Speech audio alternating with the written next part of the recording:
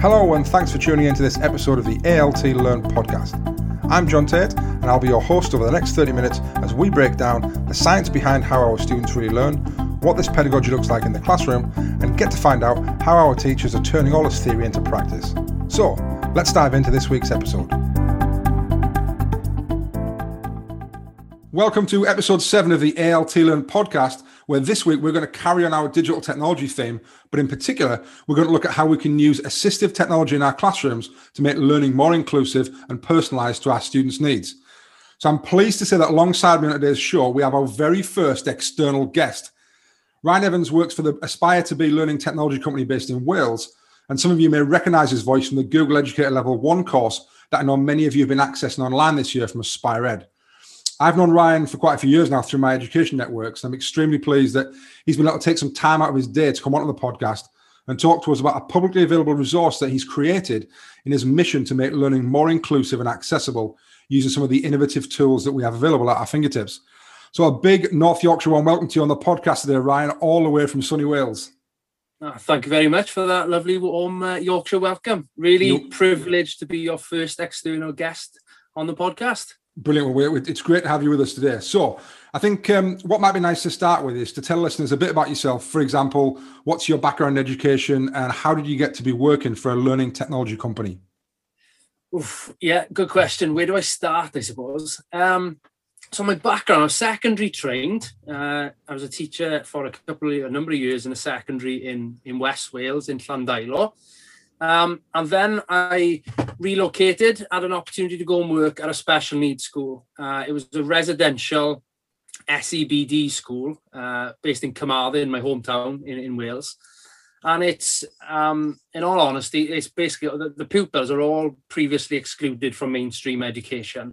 Mm-hmm. So as you can imagine, a huge range of difficulties in their livelihoods and their education experiences. So my opportunity to go there as head of faculty of the STEM subject faculty, really it was. And I mean, when I first started there, the STEM sort of concept was very early in the Welsh curriculum, but where it evolved to was an exciting journey that I was a part of, that I led, and that digital transformation piece that I had to sort of lead up at the school. When I first joined, it was a dream opportunity for me. There was more iPads, laptops and desktops than probably the 44 pupils that were on roll at the school, So it was a dream for me. Like I said, I was secondary trained in ICT and PE. So going there, I had a really nice opportunity to not only blend both those subjects into a really experience-led curriculum, but, to really get my teeth stuck into a project, to start using the technology far more effectively. It was, at the time, I suppose, some great photos and some not so great photos being taken on the iPads and some searches and copy and paste jobs, on the laptop. So my opportunity to change the way the school used technology to make it more effective and implemented properly, and to bring in the assistive technology angle, which I was aware of back then at the start of that journey, but it's something that my experience grew very quickly. You can do a bit of research and find out some accessibility tools that just are there, built in, default into the devices, or, a quick install of an app or an add-on, whatever it might be. You can change the way a pupil engages in their day-to-day, curriculums. So that was where I spent about 7 years, and it was near the end of my time at the school. I started really being made aware of Aspire2Be, which is it's about 30 minutes from my hometown, the sort of the main HQ based in Swansea. And it was on social media that I could see that, they were doing some really great projects and some work, basically doing what I was doing, but on a much, much bigger scale. And as I said, you can imagine the challenges that I faced on a daily basis. And it was one day that I came home. I remember it fondly because it was, I was at breaking point. I think I needed a change. School, it was tough with the relationships with the pupils were great, but it was taking its toll on me at the time.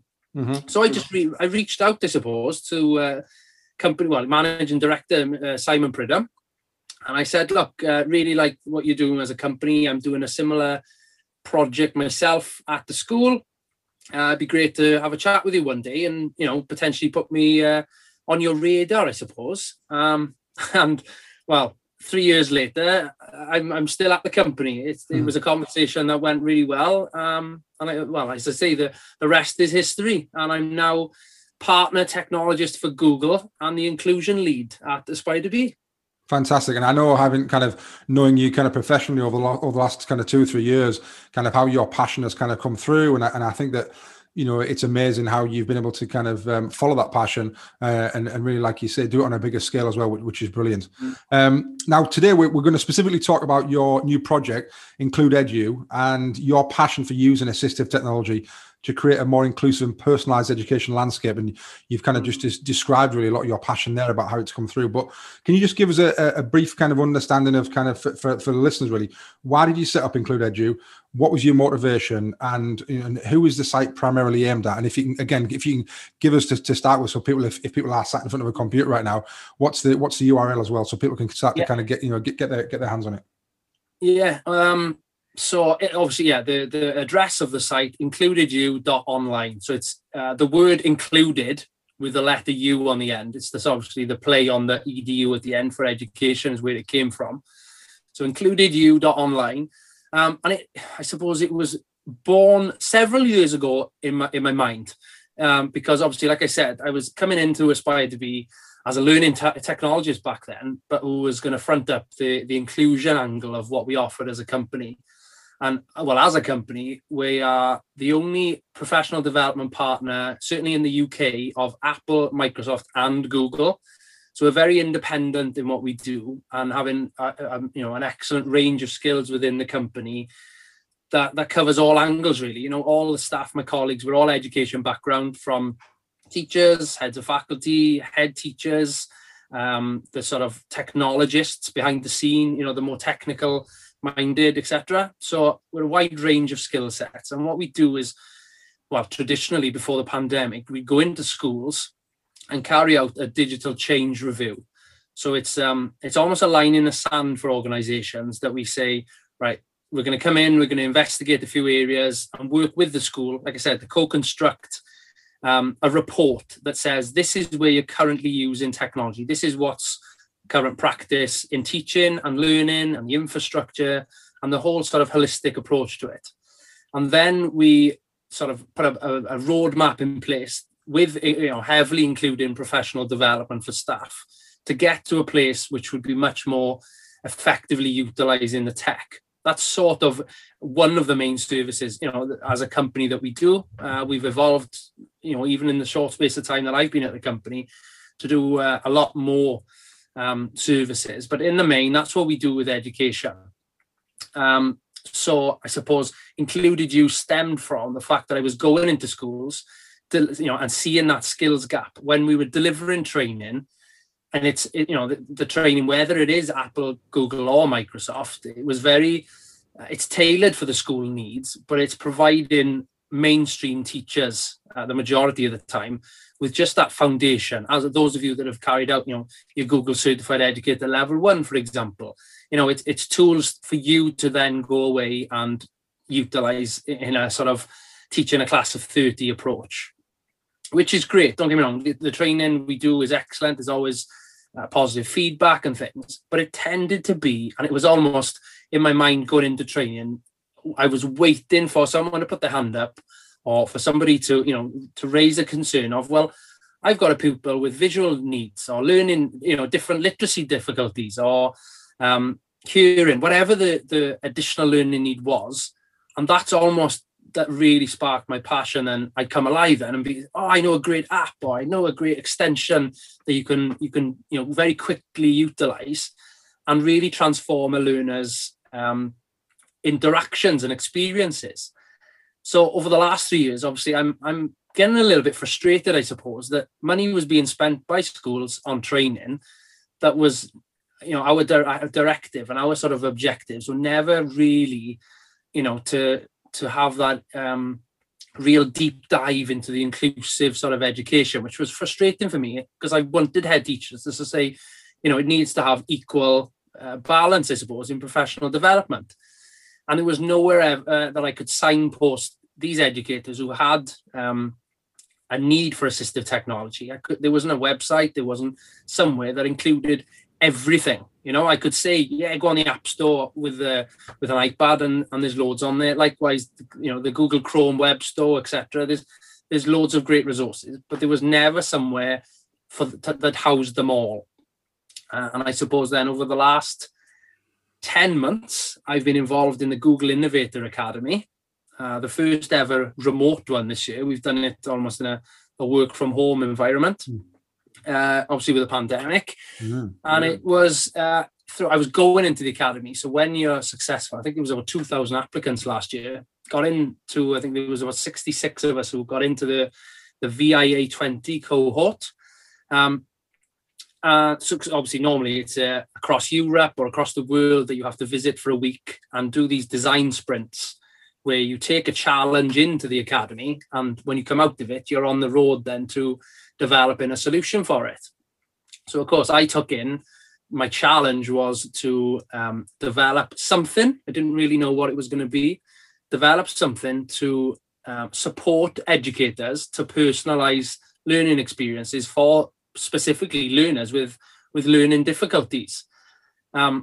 Where that started last July on that journey to where it is now, I would never ever have imagined the journey it's been on and how fast the developments have gone on. What it is now is a concept that, well, it can certainly do what it said, you know, initially what I wanted. It got into it's a website, obviously, but it was going to be for educators, parents and guardians to be able to have a look at some tools for them then to implement them into their daily teaching and learning. What it's ended up being now through feedback and a lot of user testing over the last few months, particularly before we launched it officially in March. What it's got to now is that it does that, but a whole lot more in the fact that it isn't just aimed at those with learning difficulties it supports. It's very much any user can benefit from the tools on there. So it's looking at every single pupil, not just those with learning difficulties.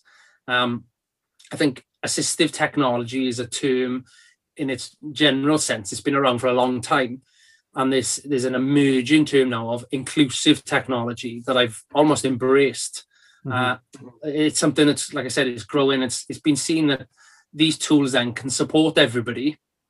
And even to the sense of, I've been on training recently and I'm delivering to members of an organization, a business organization who, you know, they've got their own digital transformation needs. And I think there's a team of 70 working in this organization. Well, within that team of 70, there was some with visual impairment, with hearing impairment, with dyslexia, and, you know, all these different difficulties. Well, the tools are just as valuable to those individuals as they are to the pupils that we're supporting.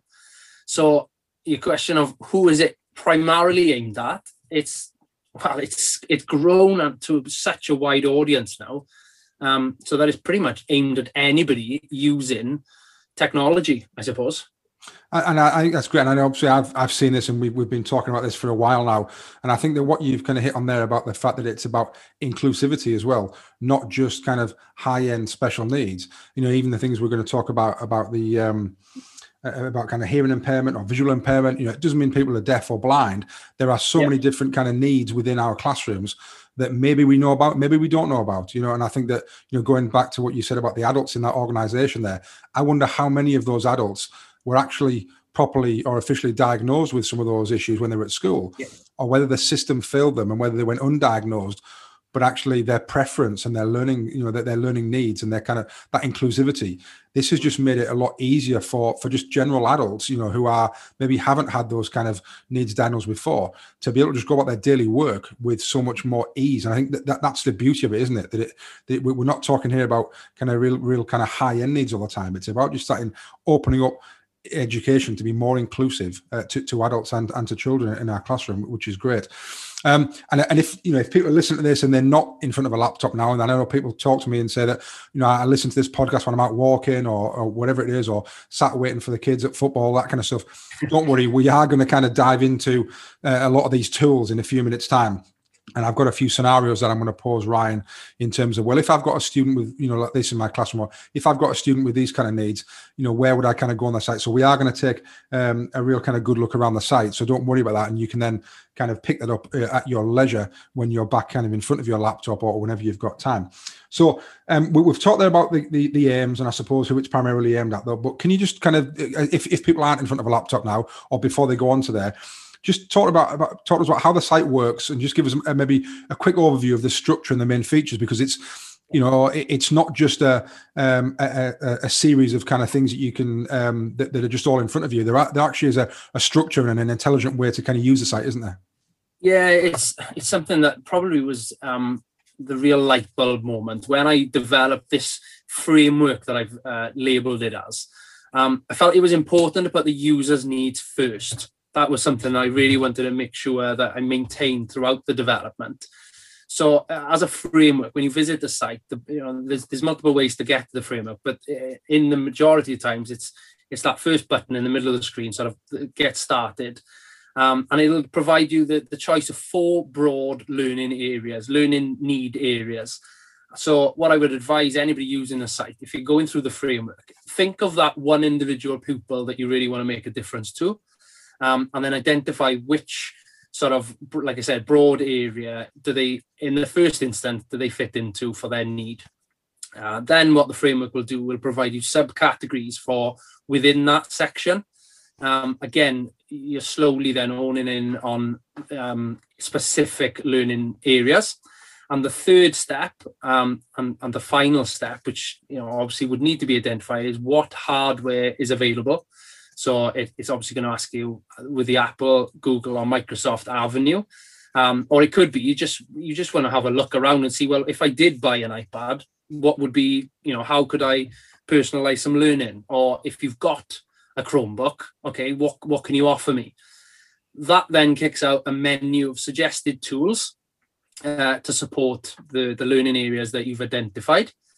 And then within that menu, you've got a web page on each of these tools then that they're all structured. It's pretty much a template page that I use. So they're all, the user interface becomes really quickly to understand and use. And I mean, you don't have to have any skills whatsoever with regards to assistive technology to use the site. It's all been developed as a sort of really nice flow and interface. But when you get onto those individual breakdown pages, there's a video tutorial on every page.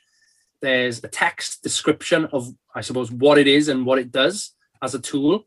A top tip, which again was from people's feedback saying, well, if somebody's using this tool, what top tip would you give them? That real good nugget of information, I suppose. There's a link to either install it, to download it. That sort of direct re-navigation then to the actual tool. And for me, certainly one of the most influential parts, further down the page as you scroll down, is a case study element. Now, what I've enabled there is for people who've suggested these tools. So it's not just me who's creating the video pages. I've got a global sort of ambassador network, which perhaps we'll discuss later. What these individual educators from across the world have done is provide me with a paragraph of information of, I suppose, tried and tested approaches to actually implementing it. So, here's a tool, it's really good. And, people can learn that way. But then for an educator, for a fellow educator who's actually using it in reality for a specific reason, the feedback, those alone are invaluable for, I suppose, beginners or somebody only now learning of the tool. So it's that flow then. And I mean, once you've identified a couple of tools for the sort of first identified learner, then it's a case of jotting them down and then maybe going through the framework again and developing a matrix of different tools to implement to all of your learners in your classes. And then you'll quickly see once you know a tool, and a lot of them are so quick to install through the Chrome Web Store or through the App Store, whatever it might be. Once you know it, you can then apply those same sort of solutions across every class and pretty much every pupil. Then you're going to know what works with your individual pupil's needs. Fantastic. And like I say, I can vouch for the fact that it's a brilliant directory of all of those different kind of like a menu of apps really there, and add-ons, downloads, et cetera, for all three bits of hardware, like you said, for Apple, for Microsoft, and Google. Now, today I want to focus us on the Google add-ons, because I think that certainly we're a kind of a trust that uses Google, and certainly from that kind of Chrome interface of being able to kind of use things wherever and not then be thinking, oh, I have to use an iPad, or we haven't got any iPads. Well, actually, if students have got Chromebooks in lessons, or staff are using things from the front, or people have got laptops at home, when generally they've got access to a Chrome browser and they can kind of use these things. So I want to focus on those, but to start with, what I just in case there's a little bit of kind of lingo that people maybe not as familiar with, and I know sometimes technology, and I suppose let me say techies like you sometimes, Ryan, kind of use some kind of language that we kind of go, oh, I'm not really sure what that kind of means. So we're talking about kind of Chrome add-ons, okay? So I just want to, before we get into some of those add-ons, just a little bit of a brief, a real quick, what is an add-on? Where do you find them? How can they be downloaded? And then once they are downloaded, where do they sit and how can we use them? So just a little kind of quick overview of that I think will be really useful for people. Yeah, definitely. No, that's a valid point. And often, you're talking to some people and you just assume that they're aware of it. So no, valid point. The Chrome Web Store, I suppose, is where everything is housed. Now, all it is a website, very much like if you've got an iPhone or an Android phone, your app stores or your Play stores. It's basically the same concept, but when you're using Chromebooks. So a quick Google search for Chrome Web Store would bring up the website. It's full of, I think it's over 2,000 different tools on there now. Those are sort of developed by individuals, by groups, some are massive organizations who've used Google Chrome and have identified how they can take it that little bit further. Mm-hmm. So Google is very open, I suppose, to allowing companies, some offer free tools, but some actually obviously make money by offering these tools that collaborate, I suppose is a good word of saying it, collaborate with Google Chrome as a browser experience. So then within this web store, what you find is extensions and add-ons that you can add to your profile. So when you're signing into your Chromebook, you can work on one Chromebook, potentially add it to your profile. Either add-ons that work as a Chrome-wide add-on or extension, or there's some that are specific to, for example, only work on Google Slides. They're Google Slides specific add-ons or sheets or docs or whatever it might be. And you very quickly can learn, the different ones. And certainly on social media, you'll see people advocating different ones. But then what it allows you to do, because it's been added to your profile, when you sign out of that device that potentially you've got to leave in school and you go home and sign into your own Chromebook at home, then that add-on is added to your profile. So it's obviously synchronizing across devices. So if you turn a setting on in school, when you go home, that setting's still going to be turned on. And basically what is a huge library, like I said, thousands of tools on there. So when you're searching the Chrome Web Store, well, I'd certainly say bookmark that page initially. That's a good one to have bookmarked at the top of your browser. But then what it is, once they're installed, they go and live basically in the top right corner of your Chrome browser. There's a little jigsaw piece. Say jigsaw piece. It looks kind of like a man upside down. I'm looking at it now. It's an unusual thing. Next to your profile picture in the very top, in line with the URL bar. And it's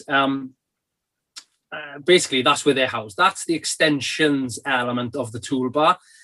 When you click in that jigsaw piece, you'll see all the different extensions that you have installed.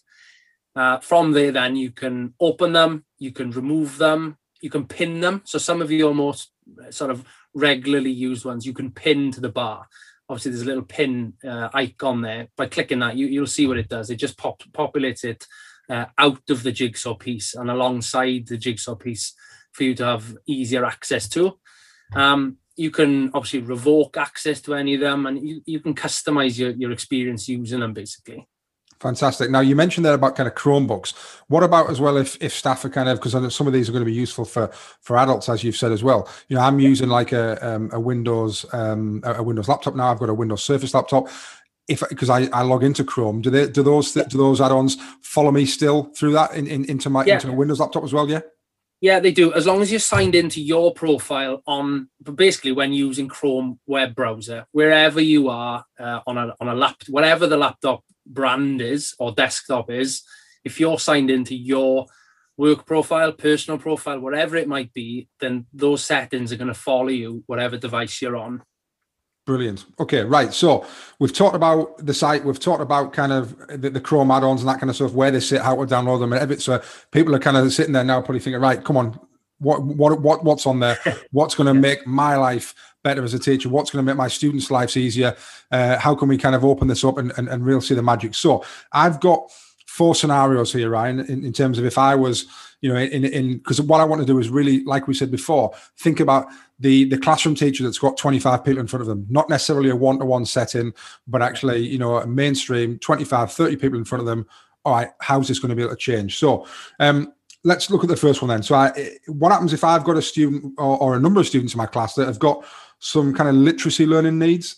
How can I use the site to assist them, and what's on there that kind of can make a big difference to them? Okay.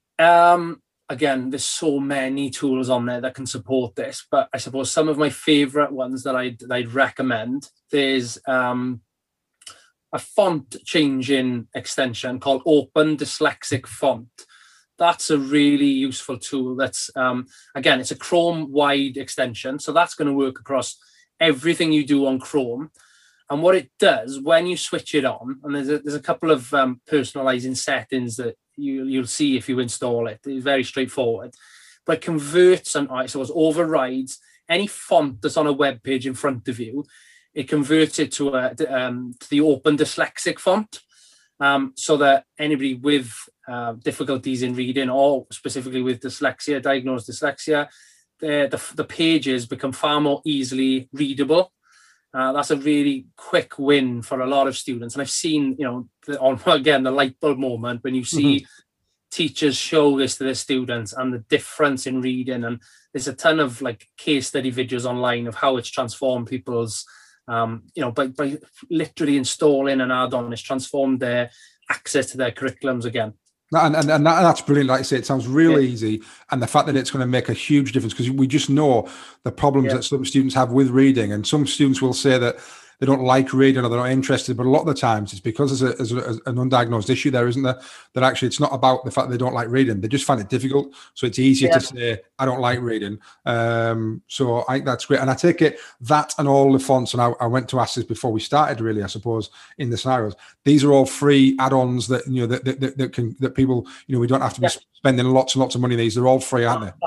That's completely free, that one. There are a few on the site that have got paid features to them, but they explicitly say that on there. There's very few that are coming with a cost, or at least there's, you know, you might have the premium features you've got to pay for, whereas the basic sort of functionality is free. But I can't think off the top of my head which ones are free, are paid now, because there's so many free ones. Yeah. But certainly that one is a free one. And as soon as you turn it on, and when I'm in training or showcasing that one, it's always like, you know, the BBC Sport page or something like that you show it and turn it off and on the show, and the difference is remarkable. It's you need to see it to believe it almost. Excellent. What else is there for literacy then? Mercury Reader is one that I probably only found about 8-9 months ago myself. Very clever extension that it basically clears away the clutter from a web page or an article you're reading, etc. Again, looking at something like a BBC page where, you know, you're going to have additional links or other articles, you know, either side of the main body of text. And basically by turning it on, it's a little rocket ship icon. By turning it on, it helps that distracting sort of approach to a page. So I would say for somebody with concentration issues or certainly literacy issues, it just brings out the main body of text that, you know, a user can just instantly read, you know, distraction free then, I suppose. Again, a couple of buttons turn it on, and you're good to go with it. It's so straightforward. Read aloud sort of features, the text to speech technology, that would be a big impacting experience to bring in.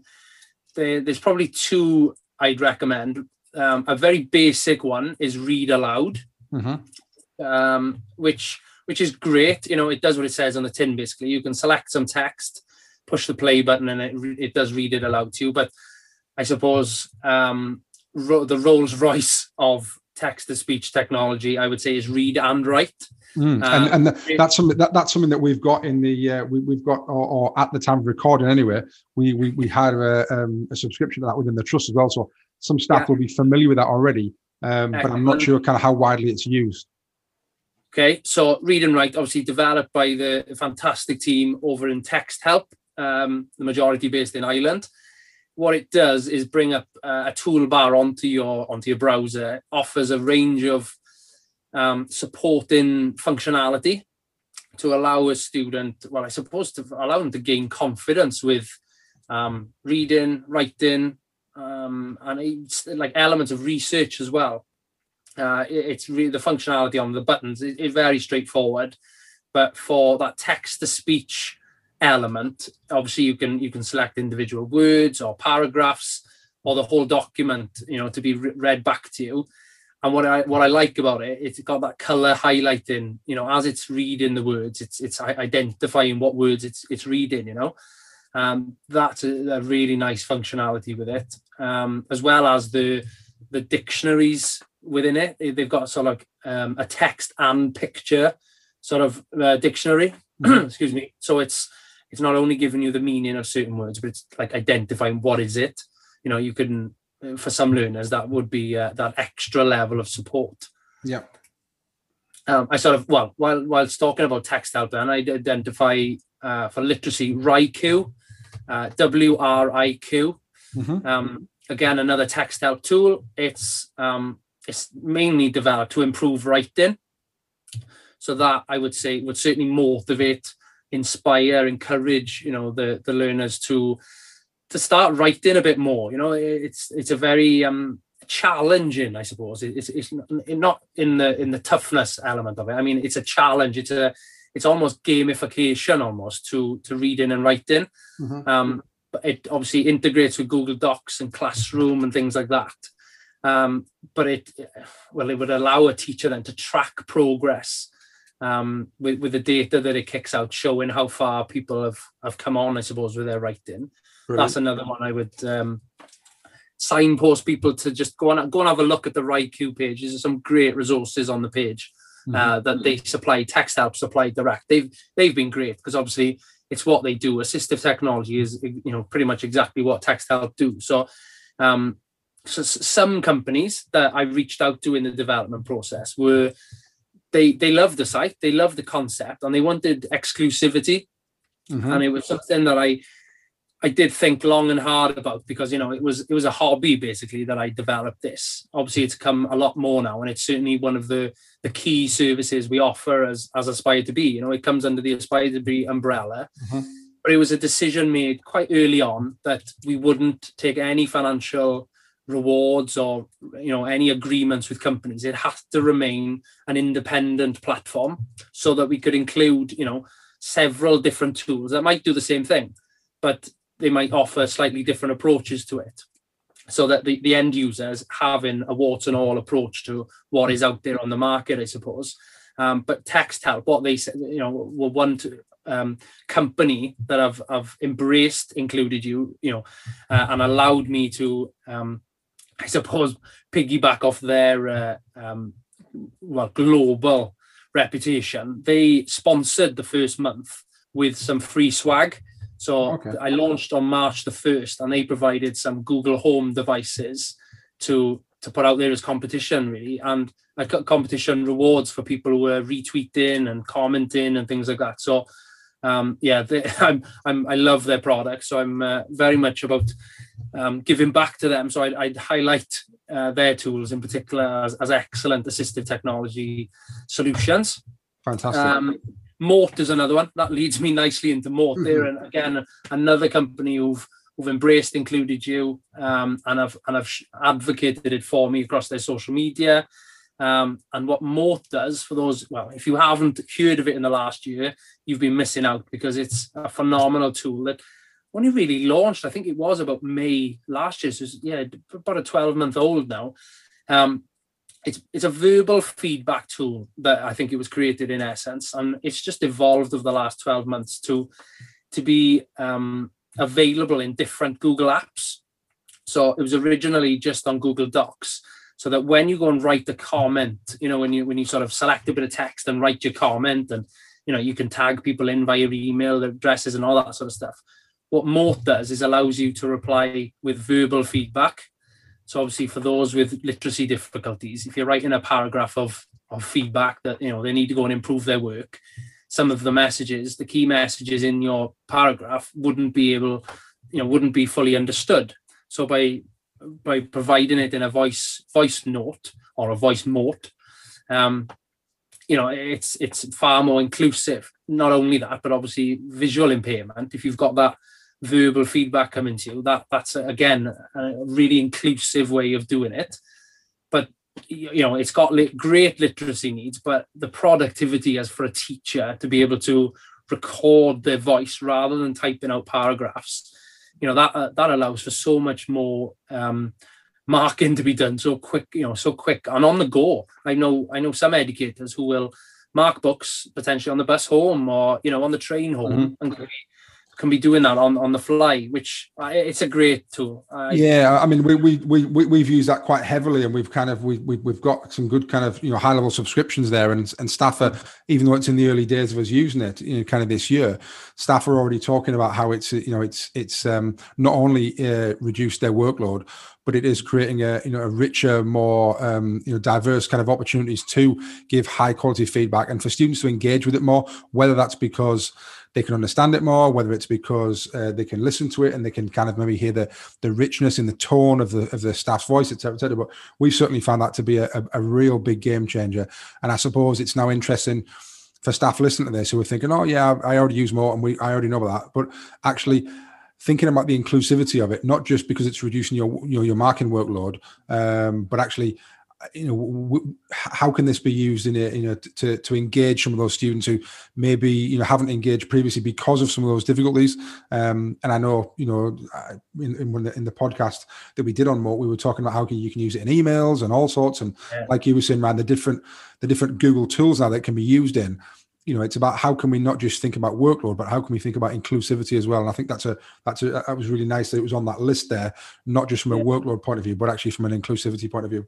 Well, I think a couple of weeks ago, it dropped into Google Forms now. And I think that for me is the biggest inclusive element. Because don't get me wrong, the comments, putting a voice note in a comment is great. And into emails as well, into Gmail, that was excellent. However, for forms, and it's available as a form builder and a form responder. And it's just, for me, a bit of a game changer, that, because if I'm putting a form together, I'm obviously putting my questions as my text response, but to add the voice note as well, it just makes it fully inclusive, which is phenomenal.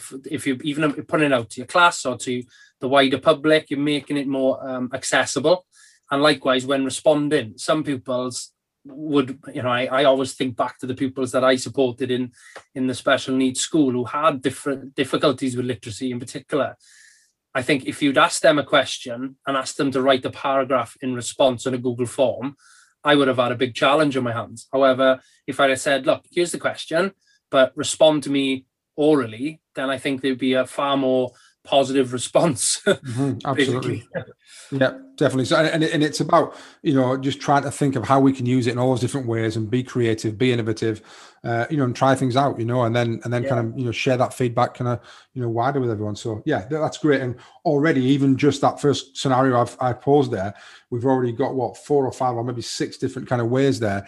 that we can use some of those tools immediately. And I'm hoping that everyone listening to this is already thinking about certain students in different classes where they're thinking, oh, that would make a big difference to him. That would make a big difference to her. That would be fantastic for this group of students or for all of the students. And, all those things there are ready to go immediately. So certainly, get back to your laptop whenever you can, have a little play around, have a little look at things, start downloading some of those ones and give it a go. So next one then, Ryan, scenario number 2. We've talked about kind of literacy, but if I've got, again, a student or a number of students with some slight or pronounced kind of visual impairments, what tools on the site would be best to use? And again, like I said right at the top, we're not talking necessarily about being blind here, but actually just some of those kind of, maybe some of those needs that can be quite slight, but can still cause big barriers to learning.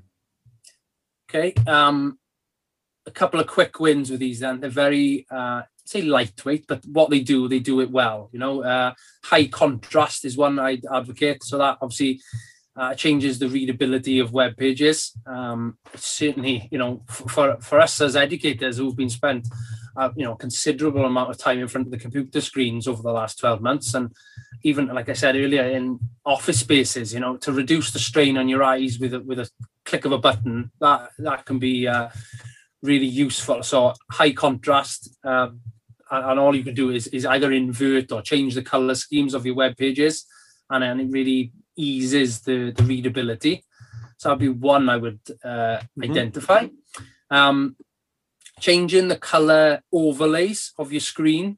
So there's a couple that do this, and they all do it well. And I don't think I've got a favorite. There's color overlay, but it's spelled the American way. So COLOR overlay. There's novelay. So it's the word overlay with the letter N in front of it. One word, novelay. Those are, again, similar to what high contrast does. It reduces the standard white background with black text. It can put a layer of, I always think back, there was one pupil with me who always used to have pale blue paper for the resources. Well, I never had this functionality available to me when I was still in the classroom, but to quickly change, the way he worked on a computer screen, to have that pale blue interface would have, almost certainly made a big impact, positive impact on the way he was doing his learning.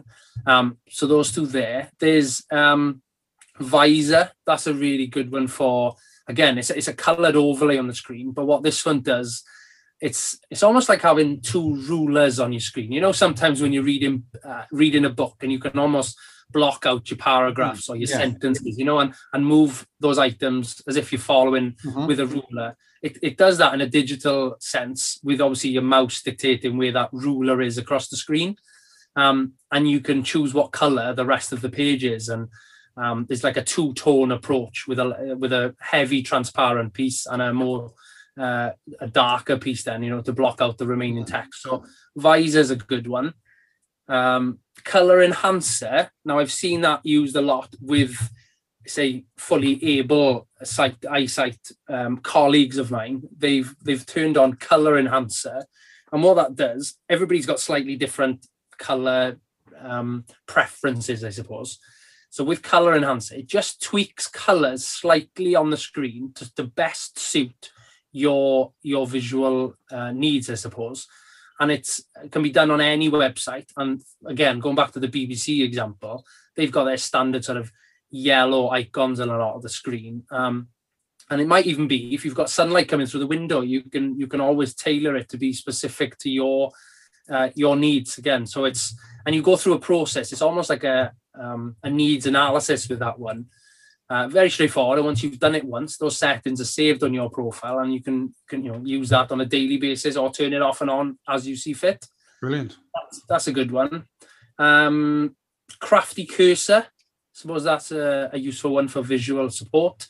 Crafty cursor is, you can use it at any time, but certainly if you're delivering, back in classrooms potentially now, with hopefully an end in sight to the pandemic, if you're perhaps presenting on a large display device, a TV or a projector screen at the front of the class, basically crafty cursor, you can increase the size of your mouse up to a large, particularly from what it normally is to where it can be with crafty cursor.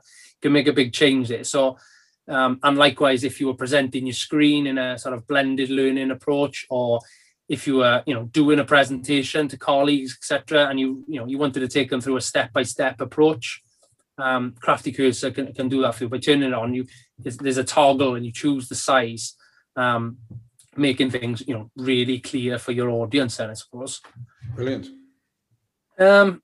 Final one, Zoom.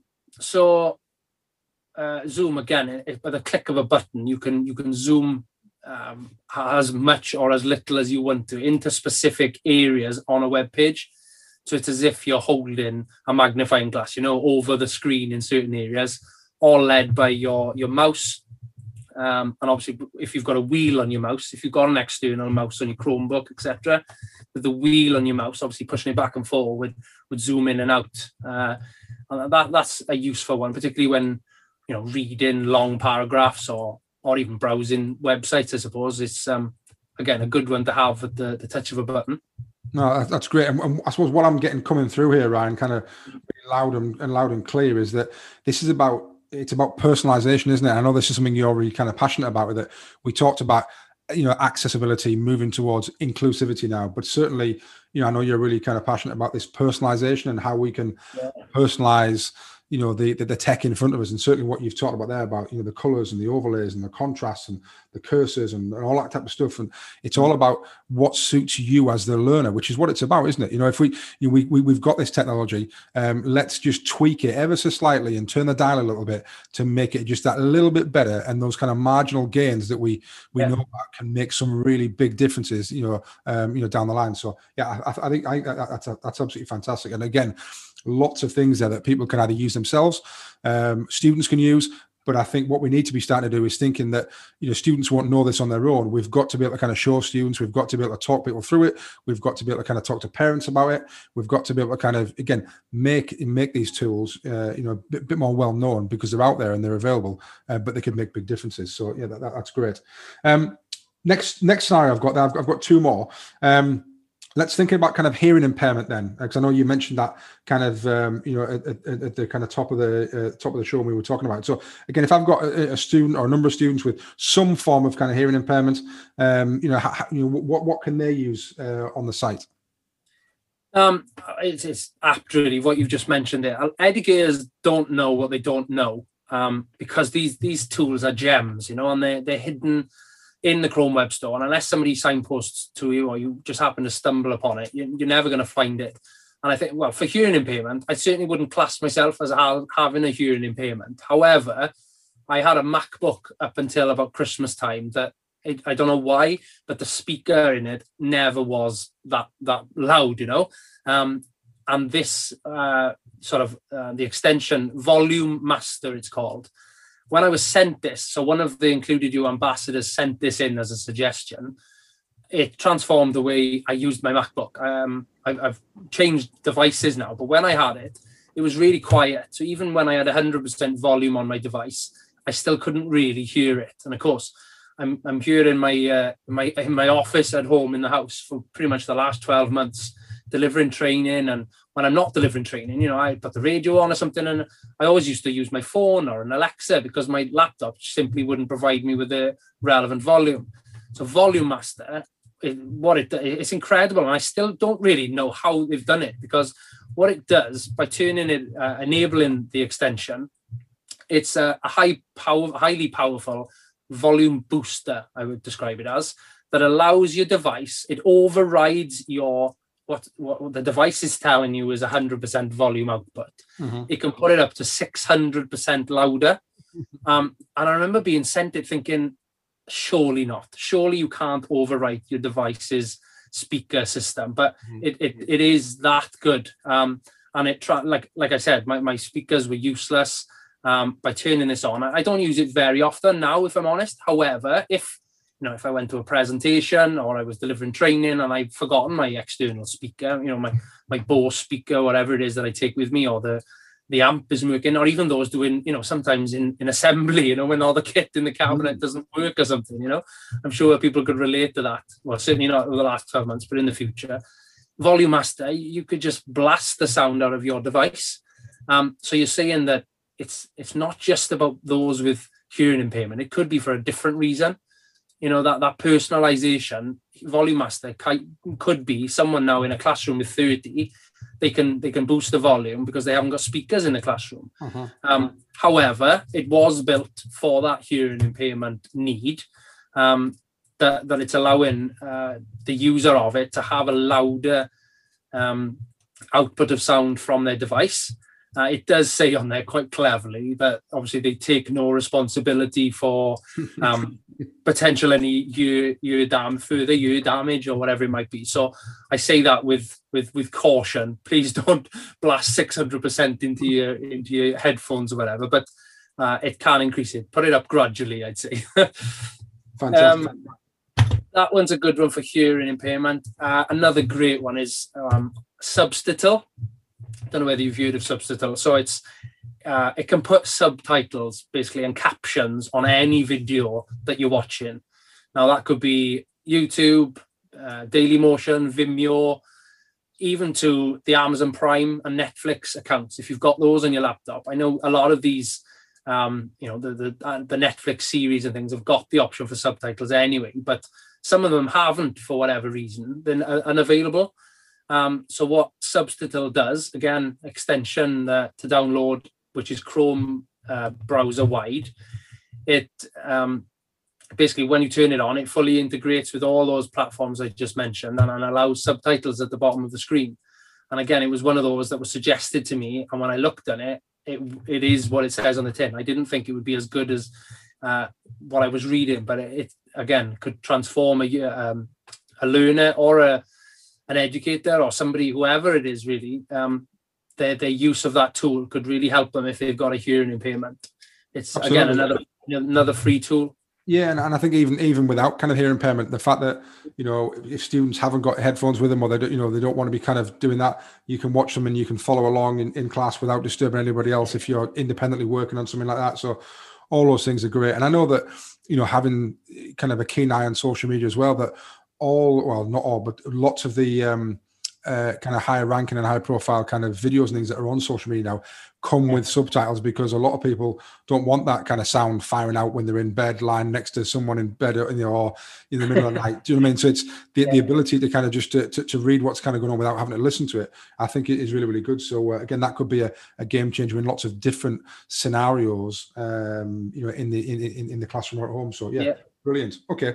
Right. Lastly, now the last scenario I've got is that I want to, because we talked really about kind of learners and adults, and I want to kind of to delve into a little bit of this in terms of, well, we've talked about learning needs and again accessibility, inclusion, personalization, all those words that I think it does really well. But I want to look now, well, if I'm a teacher and I'm looking for some general kind of accessibility and productivity hacks to make my life a little easier, what's on the site that could help me out then? I'd certainly raise the flag of Moat again. I know I mentioned that earlier on, but for productivity, Moat for me has been massive over the last 12 months, really. I suppose, I got wind of that last May and it was launching. I didn't really find the time, perhaps initially. I didn't think, I didn't really know what it was, but once I started using it, there's no going back with that one. It's such a useful tool to have. Yeah.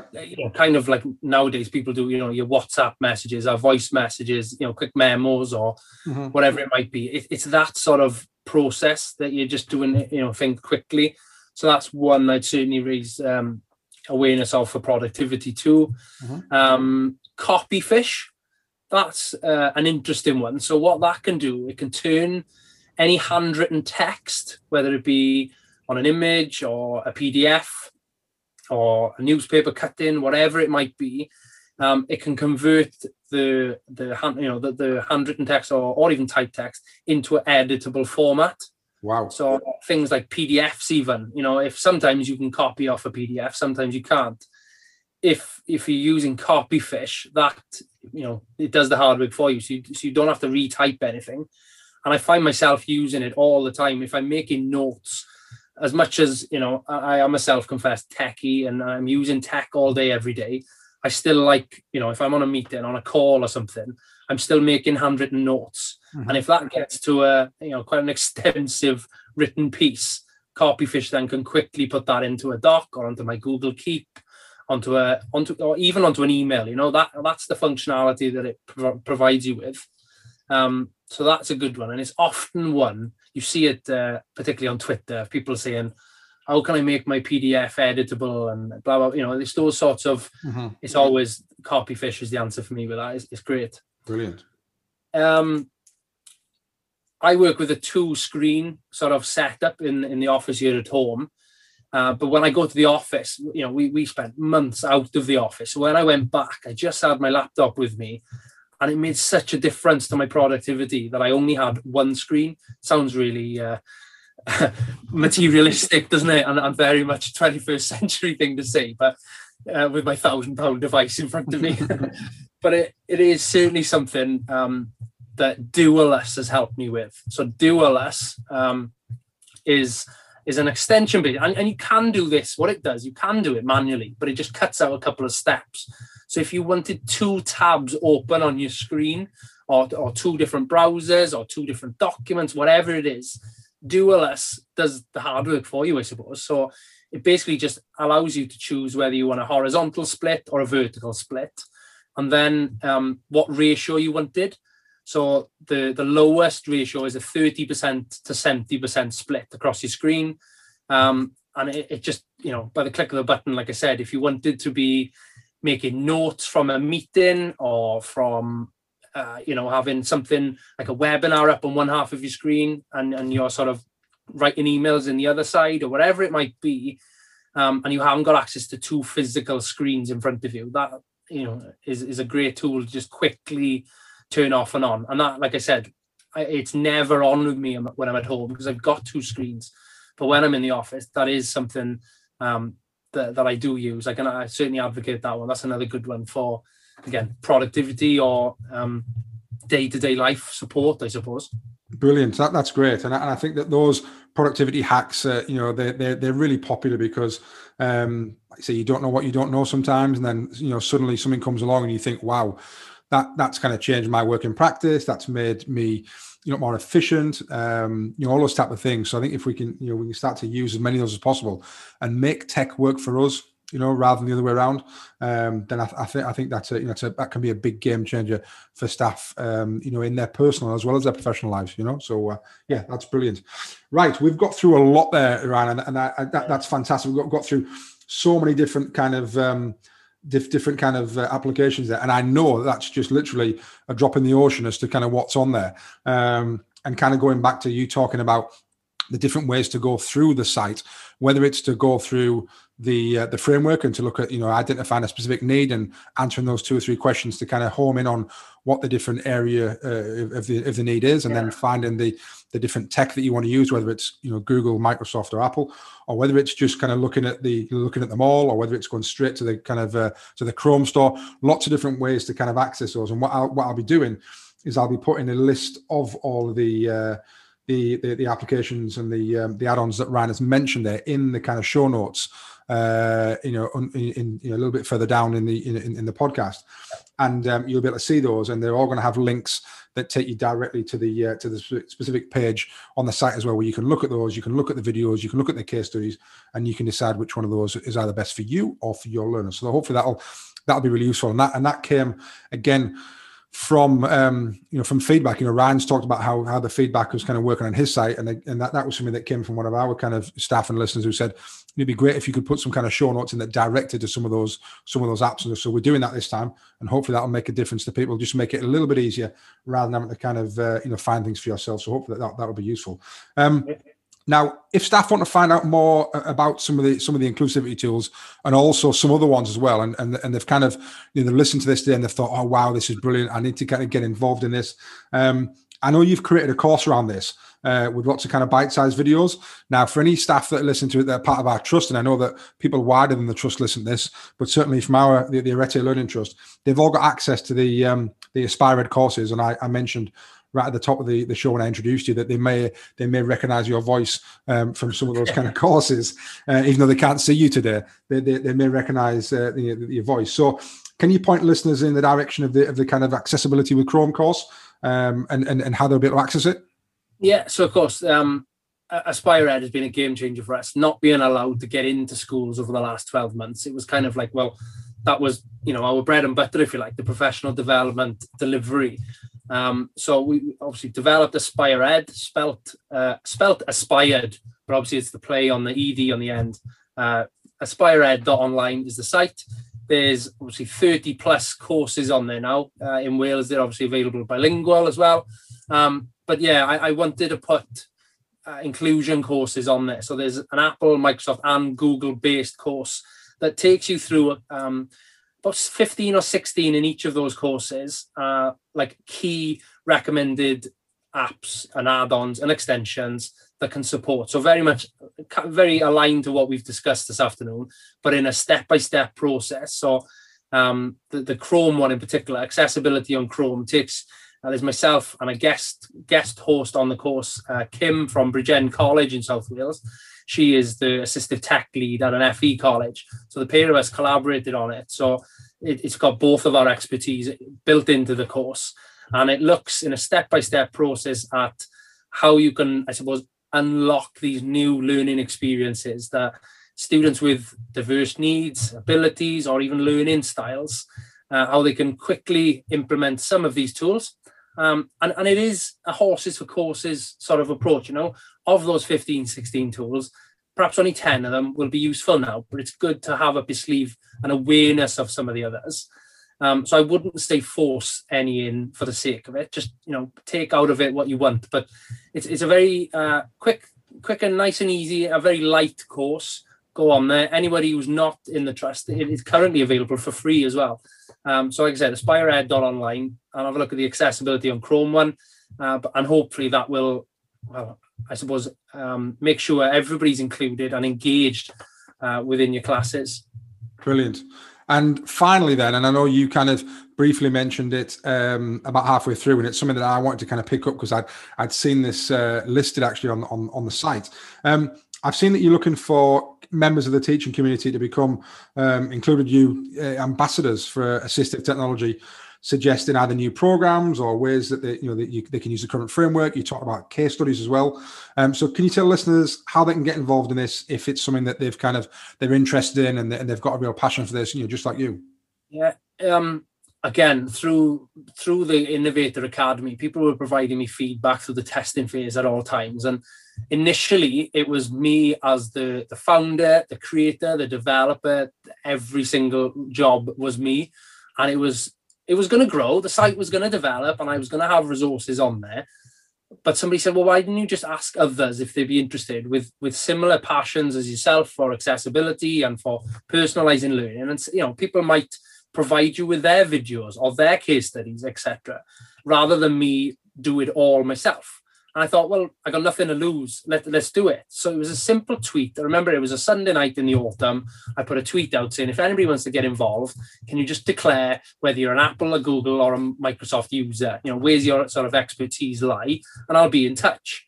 And it was probably 24 hours later before I looked at the form again. I thought, it'd be great if I could get double figures just for a bit of a boost for me and to make sure that I was, other people were seeing the site and becoming interested in getting involved. And I think I was up to 140 within 24 hours. And it was just like, oh my God. And it blew my, it's one of those moments that I look back on and I think it was a bit of a level up moment, I suppose, from the site. Because I had people willing to give up their time to create some resources for my site. Again, another reason why I was keen to keep it independent so that people don't think they're doing my hard work and I'm financially benefiting or benefiting in other ways. So it was all sort of going very quickly in the right direction. So I put them all in sort of a database and said, I'll be in touch very soon. When I'm ready to accept some suggestions, we'll go from there. So I developed then in the back end a sort of a graded response to what people supplied. So 5 suggested tools would get you the bronze ambassador recognition, 10 for silver, 15 for gold. So anybody willing to advocate, included you, can be an ambassador. It's literally just sign up. That's just telling me that you're shouting it from the rooftops, basically, that you're either using it on a training session or you've passed it on to your colleagues. you get sent like your digital certification badges and things. If I've seen people put it on their email signature, which, if I'm honest, blows my mind. Little old me in West Wales developed something that, and people are really advocating it on a global scale, which is amazing. But there's been a group of about 20 individual ambassadors who've grabbed it by the scruff of the neck and have been just simply fantastic for me to allow to grow the site much, much faster than I probably could have done independently. So they've sent me videos, and I think the elements from the feedback I've heard, the elements that they enjoy is that they can put videos on their YouTube channels, and I'm happy to just link my videos from their YouTube channels. So they get the subscribers, they get the, the more views and things like that. Because what I'm looking for is just the best tools, the best demonstrations, case studies, etc. And that's allowed me, whilst I'd like to say I know quite a bit about assistive technology, there's always something new out there that I'm either not aware of or just, haven't found yet. And like I said, that Volume Master came through that way. Somebody suggested that and it blew my mind. It was something I was desperate for myself. So it's got over, I think, looking at the analytics the other day, there's about 4,000 individual users of the site in the last 2 months, since March the 1st, since I launched. I think it's about 70 different countries across the world it's reached. And then I've got, I think it's just over 160 at the moment, ambassadors who are either shouting it from the rooftops or certainly, giving me some tools, suggested tools. So to answer your question, I suppose anybody who knows of a specific tool, an add-on, an app, an integration, whatever it might be, if it's not on the site, whilst you're on the site, up the top right, you'll see the affiliate button, and it's a quick form to fill in, and it just provides me sort of what context, what learning needs can this be categorized within. So is it something that helps blindness and low vision, or all those subcategories as part of the framework, and then potentially, it really helps if there's a video tutorial on there as well. A bit of context, a case study, if you were willing to write one, submit it. And then at the moment, I got a bit of a backlog at the moment, but there's about 10 or 15 I need to upload to the site to upgrade it again. But I tend to do that on a monthly basis. Because like I said, because I'm doing this sort of as a hobby, I suppose, in the background, upkeeping it at the moment. But yeah, where it is now is all down to the ambassadors providing me these tools. It's probably where I'm at now. I was thinking if I get there in 3 years, I'd be delighted. But I've done it since March the 1st, really, to get it to this stage, which is, something I'm proud of, but something that I know is having an impact on a global scale then that wasn't there previously. Absolutely, and certainly, I'd love it if some of our teachers from the RETE Learning Trust kind of got involved in there and felt they could kind of add some expertise and some insight into those things.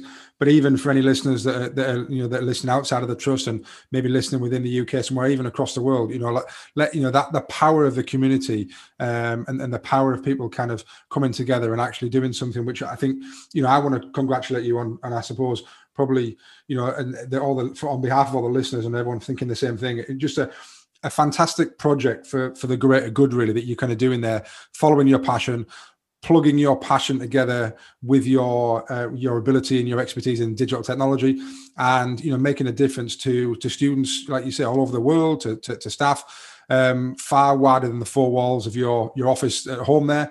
And I think it's brilliant. And the more we can get involved in that, the more we can use it in our classrooms, then I think that it's there for the greater good, and it's there to make us all kind of better, and to make that education, like we've said, accessible, inclusive, and personalised where we want it to be, which is ultimately what's going to make the biggest difference. So so just a huge congratulations, but also a huge thank you in terms of wrapping up now, for coming and taking the time today, coming on the podcast, talking so kind of so freely about the different ways that we can use the site. And just a huge thank you, Ryan. No, I appreciate the opportunity and to showcase it and hopefully raise awareness and like you say, have the impact on the learners at the end of the day. That's the core purpose behind it. So yeah, appreciate the kind words, John. Thanks for listening to the ALT Learn podcast. We'll be back soon with another episode where we'll be speaking to more of our teachers and finding out how they're turning theory into practice. Until then, take care.